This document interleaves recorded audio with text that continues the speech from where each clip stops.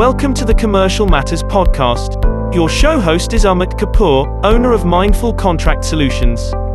Nothing in this podcast is intended to be legal advice. Hi folks, welcome back. This is Amit Kapoor. I'm a commercial consultant to major digital transformation programs. If you have joined us in episode 1, I'm really pleased to see you back. And if you are a new subscriber, you're equally welcome. So in episode 1, we looked at what makes IT disputes so special and so different compared to disputes in other domains. In this episode, we are going to do a deep dive. We will look at what the competing version of events tend to be from a buyer and a supplier in an IT dispute. And just to recap, the one thing we discussed in episode 1 was in an IT dispute in particular, both sides of the story seem equally credible. So we're going to talk about what those stories typically are. And if you are in an unfortunate position of being in an actual dispute with either your supplier or your buyer, I hope you'll find some resonance between what we say here and what you're experiencing on the ground.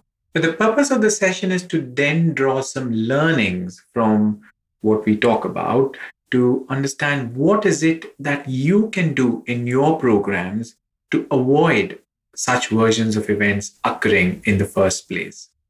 Okay, so the scene is set and let's make a start.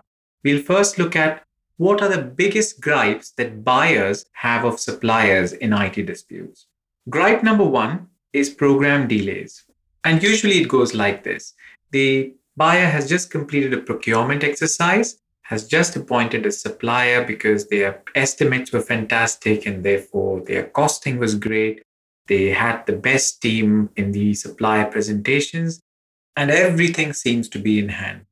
Month 1, you notice that the suppliers started to ramp up their teams, but some roles are taking a little while to get filled. Month 2, you notice that the teams that have been deployed on your site seem to be quite junior. This doesn't seem quite like the A team of the supplier as you were promised at the procurement stage. Month 3, you suddenly now start experiencing issues, deliveries that are not met, promises that are not kept, and generally new change requests coming in, which seem quite unwarranted to you because you thought you'd agreed that when you signed the contract. And the accusation you have for the supplier is that you probably underballed your offer so that you could get your foot in the door and then kind of charge us through change control. Sounds familiar? So that was gripe number 1, program delays. Now coming to gripe number 2. One of the bear bugs that buyers have of suppliers is the quality of the product that is being delivered. And this gripe can appear itself in a number of ways. It can either be some kind of a breach of warranty claim, or it can just be that the goods you delivered are not fit for purpose, or it could be that the buyer accuses the supplier of de-scoping the program or certain features from the product to such an extent that the product itself is pretty meaningless in that it does not generate any business benefits for the buyer. This typically happens in those programs where suppliers are incentivized to deliver an output within a time, with a lot of punitive measures in place if a supplier fails to meet its deadline. What ends up happening is the supplier then starts negotiating themselves down in respect of what they are required to deliver in that period. And the final gripe that buyers can have of suppliers is one of misrepresentation. Quite often, buyers tend to see the supplier's best resources in their bid presentations.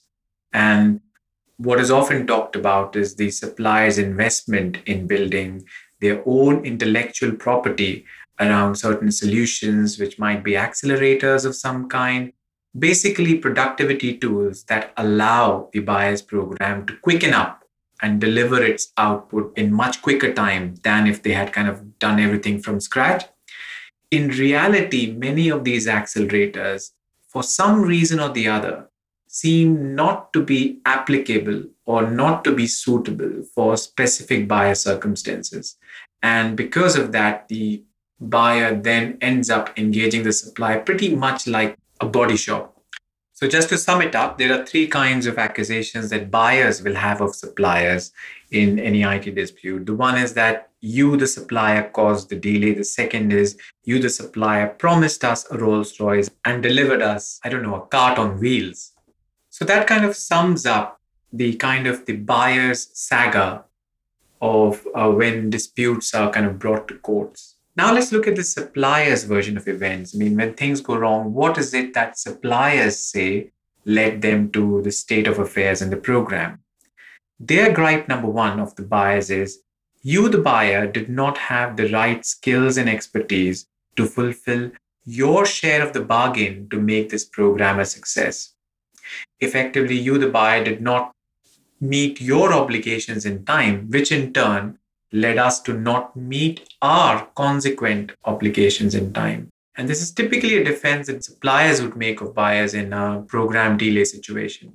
The second very common accusation that suppliers have of buyers is you, the buyer, kept raising change requests all through the program, such that what we eventually had to deliver was so far away from what you initially bought us for that added complexity to the system. And that is why the product is not as foolproof, it's not as stable, it's not as good as it was initially promised.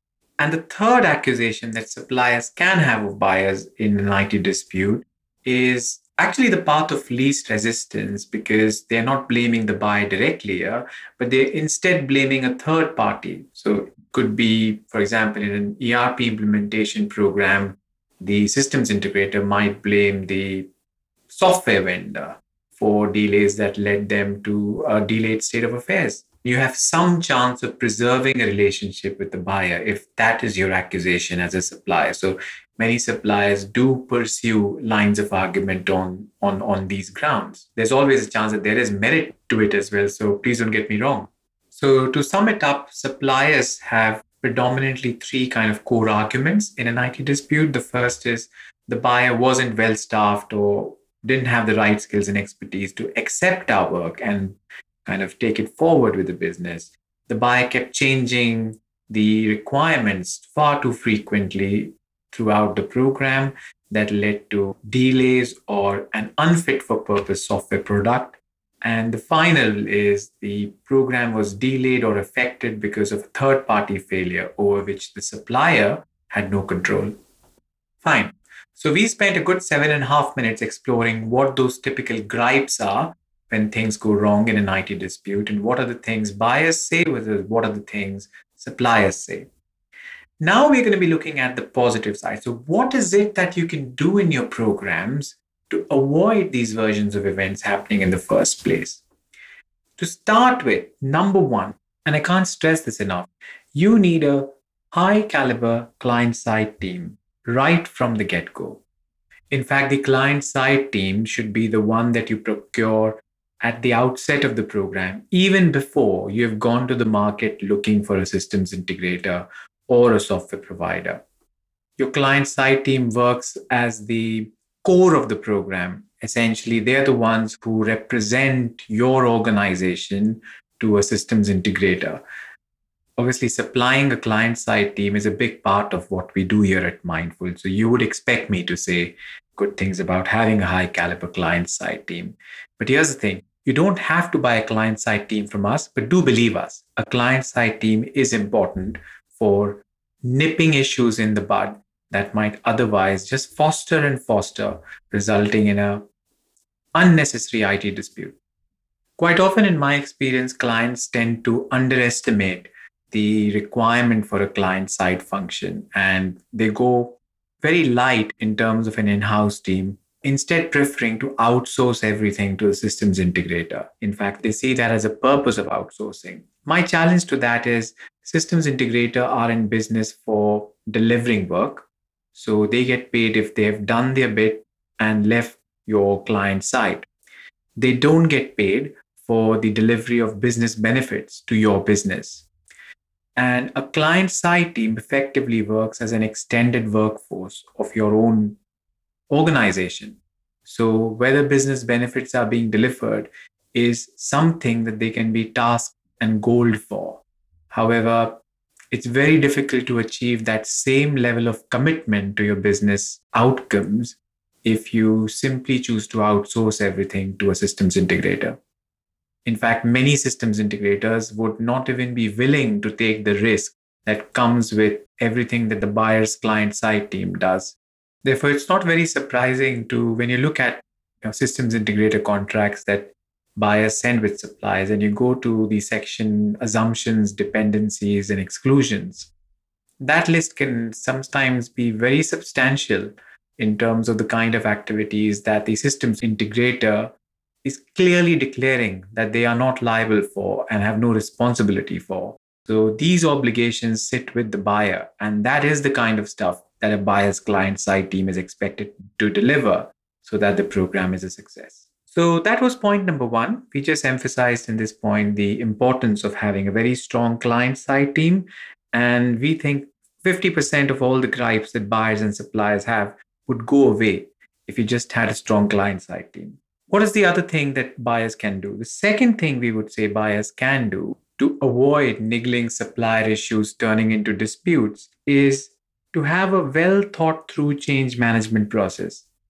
And by change management process, we don't just mean the administration of changes. Obviously, that is an administrative function that needs doing, making sure that RFCs are being drafted correctly to the right format, being delivered to the right level of SLAs, tracking when responses come back from your systems integrator and so on. So that change control function is key. But aside from that, you need a design authority board.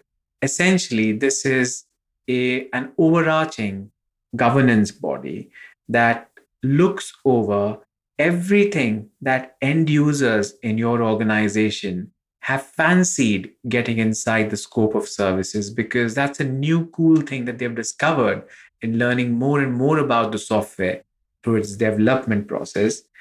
And the design authority then kind of arbitrates as to what might be an appropriate change to incorporate in the next release.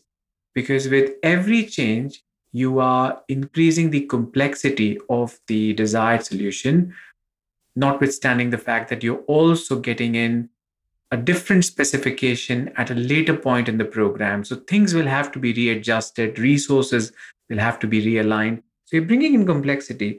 And a design authority is the best arbiter between the trade offs involved in terms of how beneficial is this new feature is to the business in comparison to the cost and the risk it brings to the program delivery.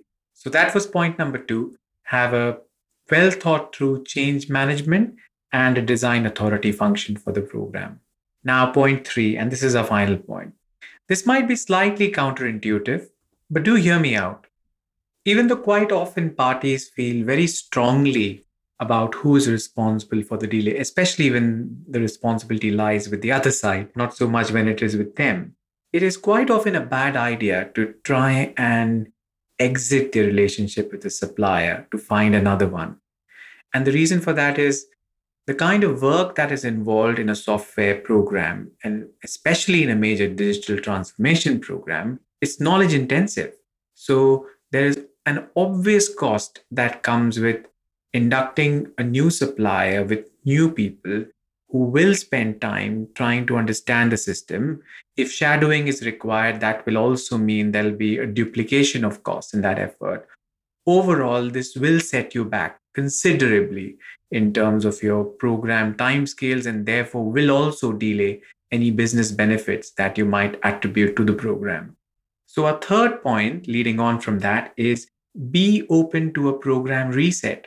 I mean, I've seen far too many programs that simply linger on with the residual risk and a residual issue that keeps brewing on for months and months and months, and comes to a point where it is so untenable for a supplier to turn up to work, because every day they work for you, they're actually losing money, not making it.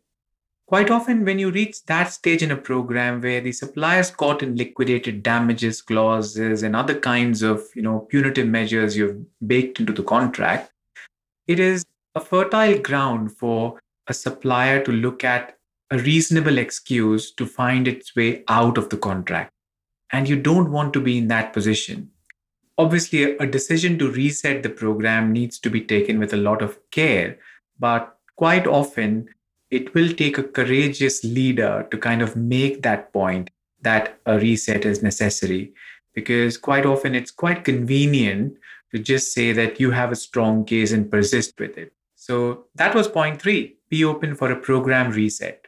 So that's it, folks. That's what I had for you this week. I hope you enjoyed this episode and I look forward to seeing you in the next one.